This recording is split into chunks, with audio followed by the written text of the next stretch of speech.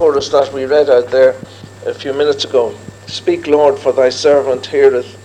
Speak just now some message to meet my need, which thou only dost know. Speak now through thy holy word, and make me see some wonderful truth thou hast to show to me. And I read Psalm 43 before I came out. Judge me, O God, and plead my cause against an ungodly nation. O deliver me from the deceitful and unjust man. For thou art the God of my strength. Why dost thou cast me off? Why go I mourning because of the oppression of the enemy? O send out thy light and thy truth. Let them lead me. Let them bring me unto thy holy hill and to thy tabernacles. Then will I go unto the altar of God, unto God my exceeding joy. Yea, upon the harp will I praise thee, O God my God. Why art thou cast down, O my soul? Why art thou disquieted within me? Hope in God. For I shall yet praise him who is the health of my countenance and my God.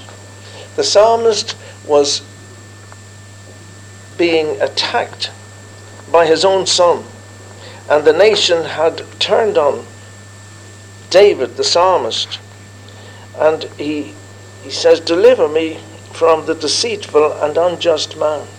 We are surrounded day by day as we go about our business by unjust and deceitful people. The world, the heart of man, is deceitful above all things and desperately wicked. And David had to leave the city, go over the brook Kidron, and out into the wilderness. And he is downcast. Some may have come here this morning feeling a bit downcast, a bit low after a difficult week. Why go I mourning because of the oppression of the enemy? And he says, O send out thy light and thy truth. Let them lead me. God has sent forth his light and his truth. The light of the world is Jesus. And he said he will lead us. He will lead his sheep. And the sheep hear him and know his voice and follow him. Then he says, then will I go unto the altar of God, unto God my exceeding joy. We can rejoice and hope only in God. People have different ideas as to what they hope for in this world. Some people hope they're going to win the lottery. Some people hope that they're going to have a healthy life. Some people hope that they'll have a good job. Our hope only is in God. And unless we get that into our lives and into our hearts and into our minds, the only person and the only thing we can hope for in this world and hope in is in God. That's our only hope. Why art thou cast down, O my soul? Why art thou disquieted within me? Hope in God. And if we hope in God, we will find in him complete rest, complete peace, complete joy, and complete happiness. It just struck me as I was thinking about the service this morning, and just before I came, I read that psalm, and read the psalm before it.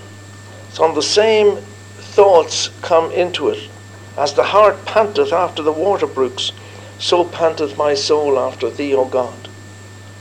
Unless we have a thirst and a desire for God, we will be disquieted. Our soul will be mournful within us. And at the end of that psalm, he ends with the same verse. Why art thou cast down, O my soul? And why art thou disquieted within me? Hope thou in God. Hope thou in God. And that should be our motto, our theme, as we enter another week.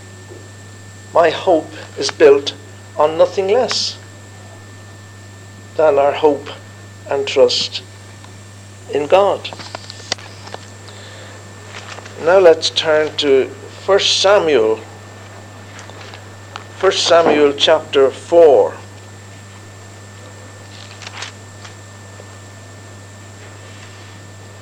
We'll just read 1 Samuel chapter 4. And the word of Samuel came to all Israel. Now, Israel went out against the Philistines to battle and pitched beside Ebenezer, and the Philistines pitched in Aphek.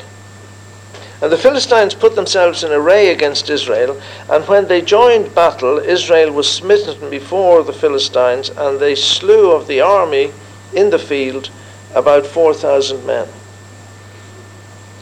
And when the people were come into the camp, the elders of Israel said, Wherefore hath the Lord smitten us today before the Philistines? Let us fetch the ark of the covenant of the Lord out of Shiloh unto us, that when it cometh among us, it may save us out of the hand of our enemies. So the people went to Shiloh, that they might bring from thence the ark of the covenant of the Lord of hosts, which dwelleth between the cherubims. And the two sons of Eli, Hophni and Phinehas, were there with the ark of the covenant of God. And when the ark of the covenant of the Lord came into the camp, all Israel shouted with a great shout, so that the earth rang again. And when the Philistines heard the noise of the shout, they said, What meaneth the noise of this great shout in the camp of the Hebrews? And they understood that the ark of the Lord was come into the camp. And the Philistines were afraid, for they said, God is come into the camp. And they said, Woe unto us, for there hath not been such a thing heretofore. Woe unto us, who shall deliver us out of the hand of these mighty gods? These are the gods that smote the Egyptians with all the plagues in the wilderness. Be strong and quit yourselves like men, O ye Philistines, that ye be not servants unto the Hebrews, as they have been to you. Quit yourselves like men and fight. And the Philistines fought, and Israel was smitten, and they fled every man into his tent, and there was a very great slaughter. For there fell of Israel 30,000 footmen. And the ark of God was taken, and the two sons of Eli, Hophni and Phinehas, were slain. A few weeks ago, we started to look at a bit of the life and times of Samuel, and we'll keep coming backwards and forwards to him every now and again. When little Samuel was left, we saw with Eli, we saw that the priesthood was corrupt, and that Eli's sons were evil men. The word of Jehovah, it said, was rare in those days, and a vision was not frequent. Things were bad, and Israel had strayed away from God.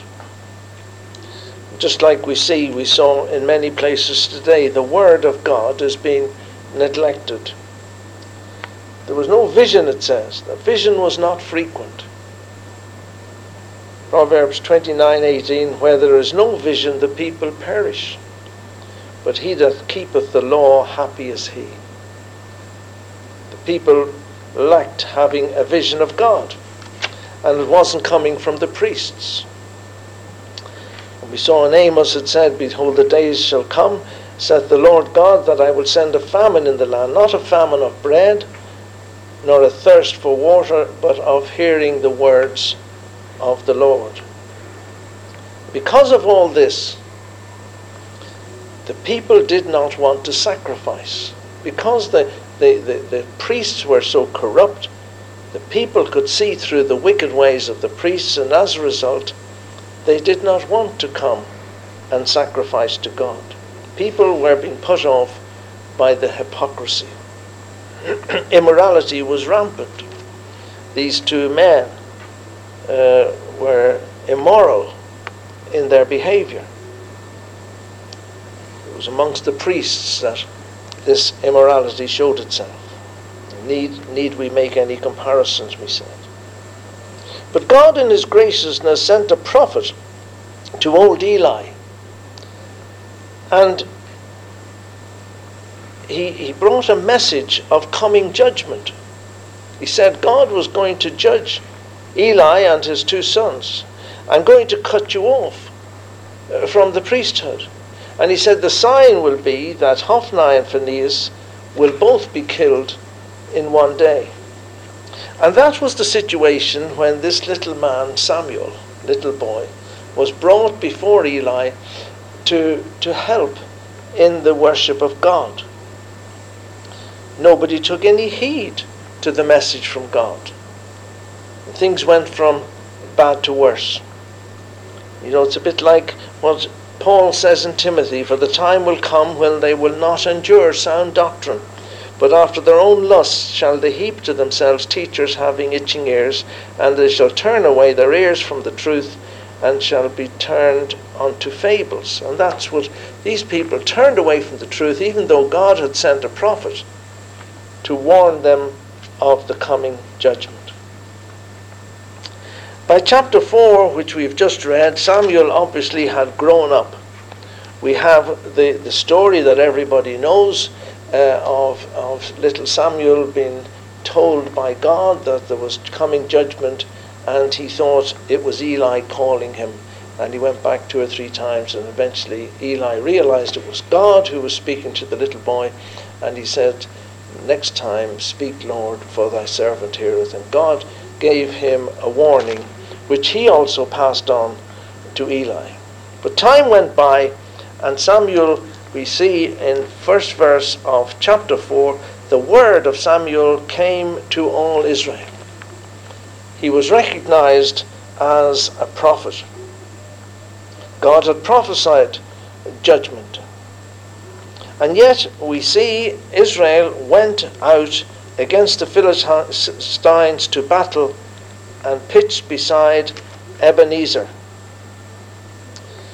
God had prophesied the judgment, yet we see Israel arrogant. We don't see that they asked of God or even asked of Samuel should they go out and fight. They just decided that they would attack the Philistines. The verse in the Psalm says, "Some trust in chariots and some in horses, but we will remember the name of the Lord our God." They were trusting in their horses and in their chariots to go out and fight against the Philistines. And you know, it's quite ironical. Look where the battle was pitched. And pitched beside Ebenezer. Ebenezer. What does it mean, Ebenezer? It means hitherto hath the Lord helped us. Hitherto hath the Lord helped us. They had all that great history of God helping them, coming out of Egypt, going through the wilderness, defeating the foes, coming into the promised land. All that history. And they were wiping it all out. But it is ironical, wasn't it, that where they went to start the battle, it was a reminder to them that here, up until now, God had been their God, God had helped them. But they had turned their back on God. But now, they were coming under the judgment of God. God had been so gracious to them in their wanderings through the wilderness. Time and again they had rejected him. Time and again he had showed them his love and his mercy and his graciousness. But now they had turned their back on him once again. And what a disaster. And you know, if we want to do anything for God, we can't do it in our own strength. And this is a good lesson to us.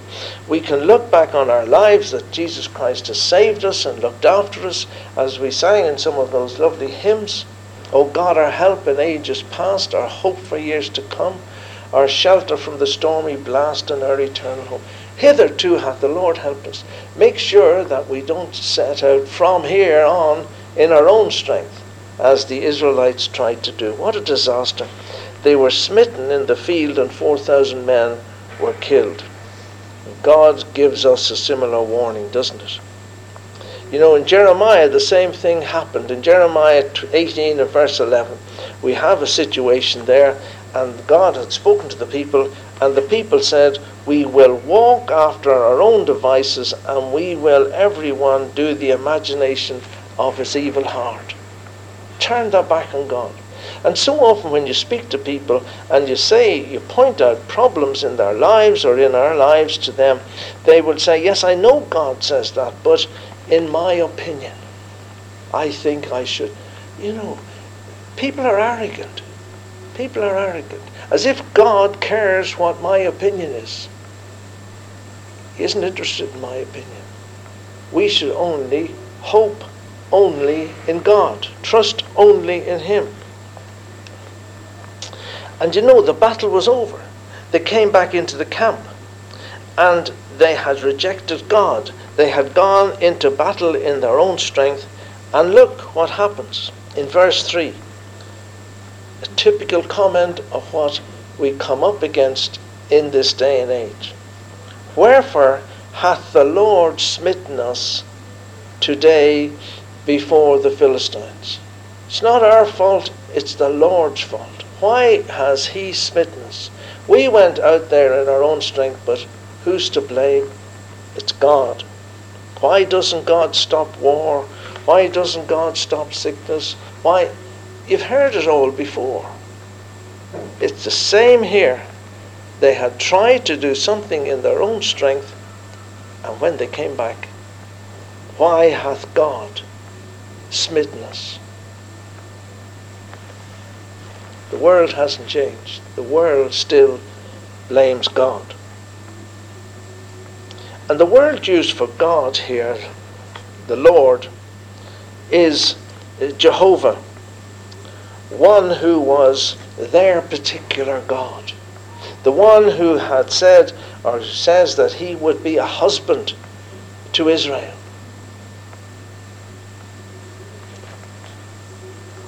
And He's the one that they had disobeyed. He had chosen them as His own particular people, and they had turned their back on Him, and now they were blaming Him for the trouble they had caused to themselves. The priests were corrupt and were, it says, the sons of Belial, the sons of the devil. And they didn't know God. They knew not the Lord, it says. But yet, they blamed God. They had corrupted all the laws of God, and yet they blamed God.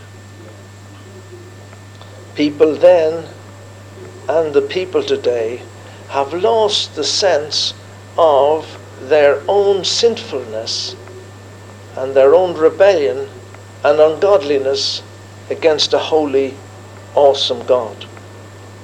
You see, people have the idea, and they had the idea in those days as well, that they can treat God as a kind of lucky charm. They can bring God into the equation when they feel like it, and they can leave Him out of the equation when they want to. Just as they fancy. It's like these little promise boxes we used to have years ago. Remember, we had one at home, and you felt a bit down, you went to this little box, you got a little pair of tweezers, and you pulled the thing out, and that was God's promise to you for that day. The little verses, nothing wrong with them, but the thought behind it is wrong.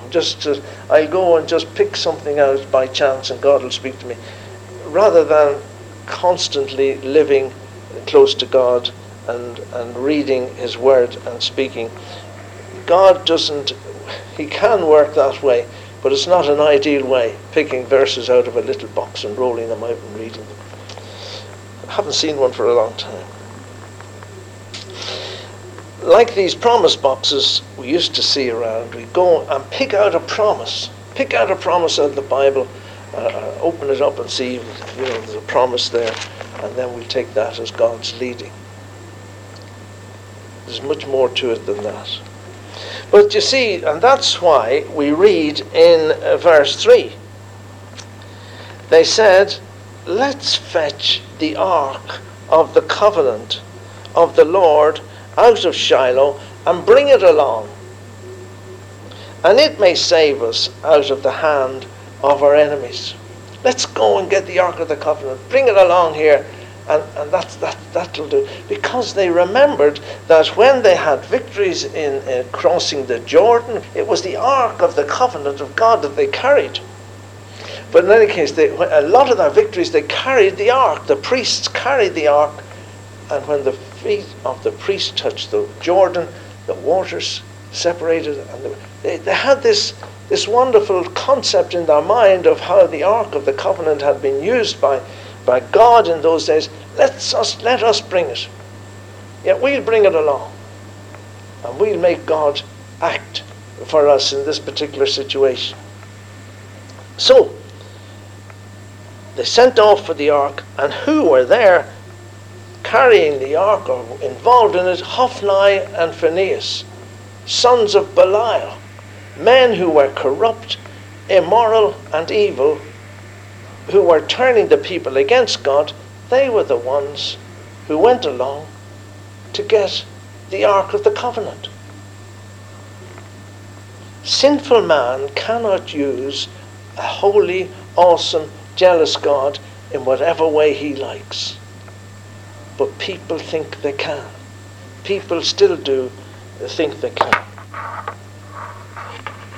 There were strict laws and regulations laid down by God as to who could carry the ark, as to how it could be carried, how it could be moved, when it could be moved, who could go into the holy place to get the ark, and when the tent was pitched, and when they decided to up camp and move because this column of smoke had moved from above the altar. There were strict regulations laid down. They forgot about all those. They forgot about all those. They thought they could manipulate God. We cannot manipulate God. We have to live in accordance with the rules and regulations which he lays down in Scripture. Man, unholy man, cannot manipulate God. These men presumably overruled these laws, and they went into the holy place to get the Ark of the Covenant. Nothing is more abhorrent to Almighty God than to seek to use his name in connection with sin and ungodliness. It will bring down severe judgment and doom upon all who do it. By mixing a little bit, you see, the Ark of the Covenant was a sign of God's presence on earth. That was good. But then they mixed it with all the error. And that's the trouble these days. There's so much good mixed in with the error. What they were in fact were saying, we will arrange for God to be present and to do what we demand of him. That's what they were saying. We'll bring God along into this and get him to sort out our problems with the Philistines. We get the same thoughts in the faith teachers of today. They think that they can do the same. But there was a disastrous defeat, and always there will be a disastrous defeat if we try to use these methods in our warfare with the world and with sin and with the devil. You know, there was a great shout of triumph went up. When the people saw the ark coming, they got excited. They gave a great shout. And the people in the camp next door, the Philistines, they wondered what was going on.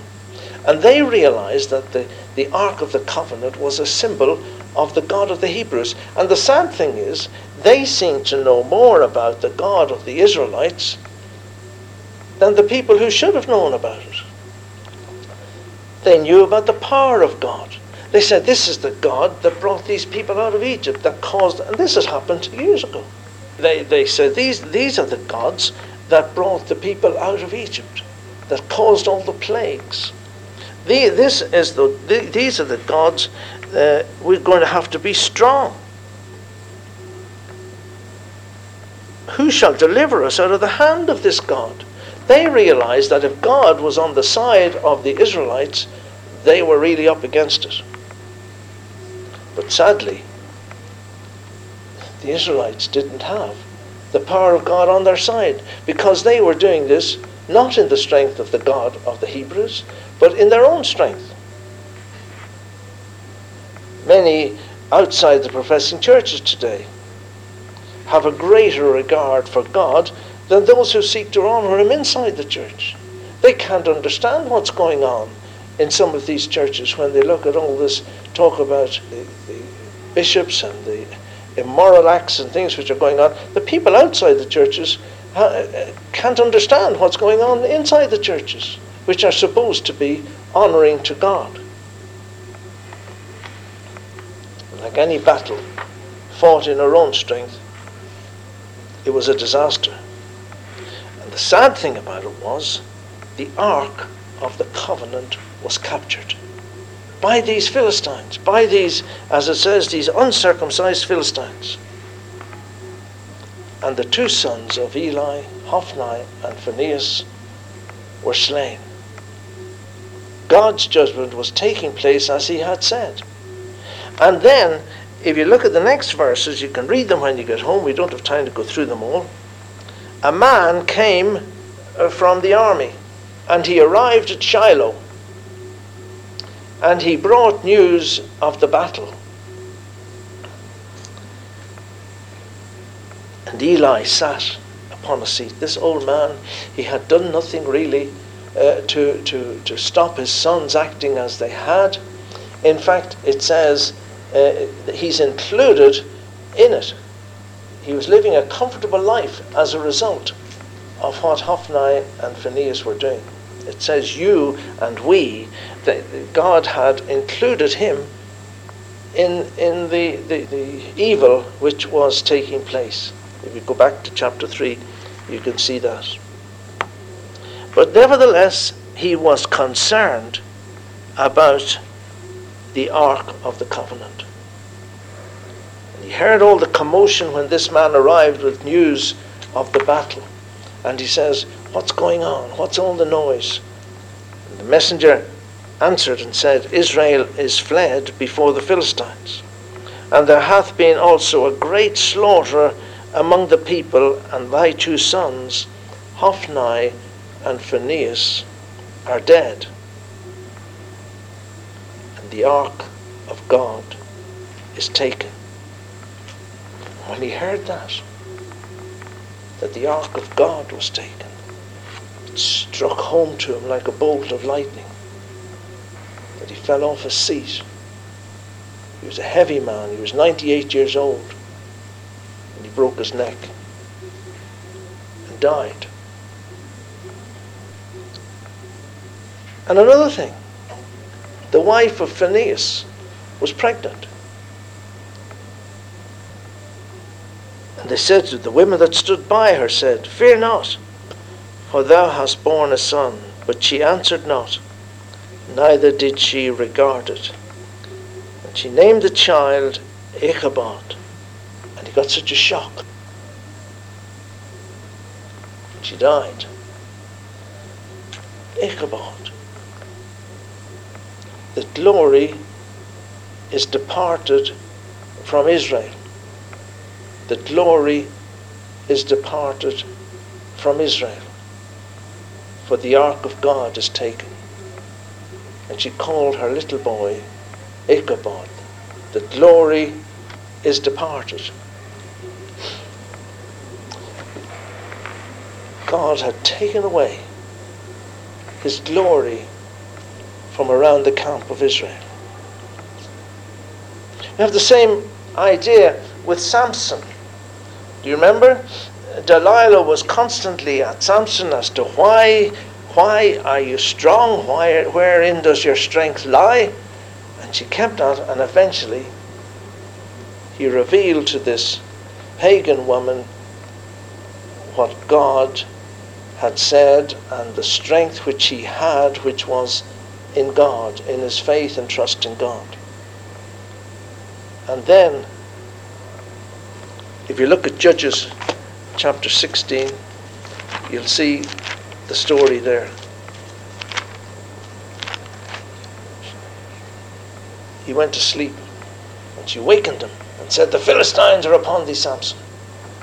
And He awoke out of his sleep and said, I will go out as at other times before, and shake myself. And he wist not that the Lord was departed from him. How sad. He didn't realize that the Lord had departed from him. He wist not. And you know, I was challenged about that. So often we do things in our own strength. We come to speak. We need to make sure that we're not doing it on our own strength. Samson wist not. And he got up just as in previous times. He thought that the strength that God had given him in the past was just there that he could tap into. Even though he had dishonored God and failed God and disclosed to this pagan woman things which he should not have done. And he got up just as in previous times. But he wist not. He wist not that the Lord was departed from him. Similarly, we see here Ichabod. The glory of the Lord is departed. The Philistines took the ark of God and brought it from Ebenezer. There we have it again. He brought it from the place which was a sign to the children of Israel of God's help and how he had guided. They took it away from there. And they put it in the temple of their god, Dagon. They brought it into the house of Dagon and set it by Dagon. What a disaster. Bringing the covenant of God into the house of Dagon. Why do we have all this interfaith worship today? Because we do not realize, the churches do not realize Ichabod. The glory of God has departed from a lot of these churches, and they're bringing the church into the temple of Dagon. The God whom we should be worshipping, and these churches should be worshipping, is not the God of Scripture, and we have tried to place our God in the temple of Dagon. That's why these people feel happy with their interfaith worship and all the rest of it. God is a jealous God. Isaiah 42 verse 8, I am the Lord, that is my name, and my glory will not I give to another, neither my praise to graven images. And in that place of idol worship, God displayed his power, and Dagon fell. They put him up again. Next day he fell again, and his head came off. He's only left the stump of his body. The Philistines realized the power of God and were uncomfortable with it. They were uncomfortable with it. And God smote them with a plague. They sought to get rid of this God as soon as possible. That is why in Scripture it says that the preaching of the cross of Christ would be an offense to people. They won't like it. They want to get rid of you, and they'll want to get rid of the God you're talking about. Jesus said that his message would divide families. There can be no concord between good and God and evil. And this is a lesson we must all learn. All of us, we were talking there earlier on, weren't we? In our relationships, boy-girl relationships, husband-wife relationships, there must be separation from the world. Evil and good in relation to God, God will never approve of that.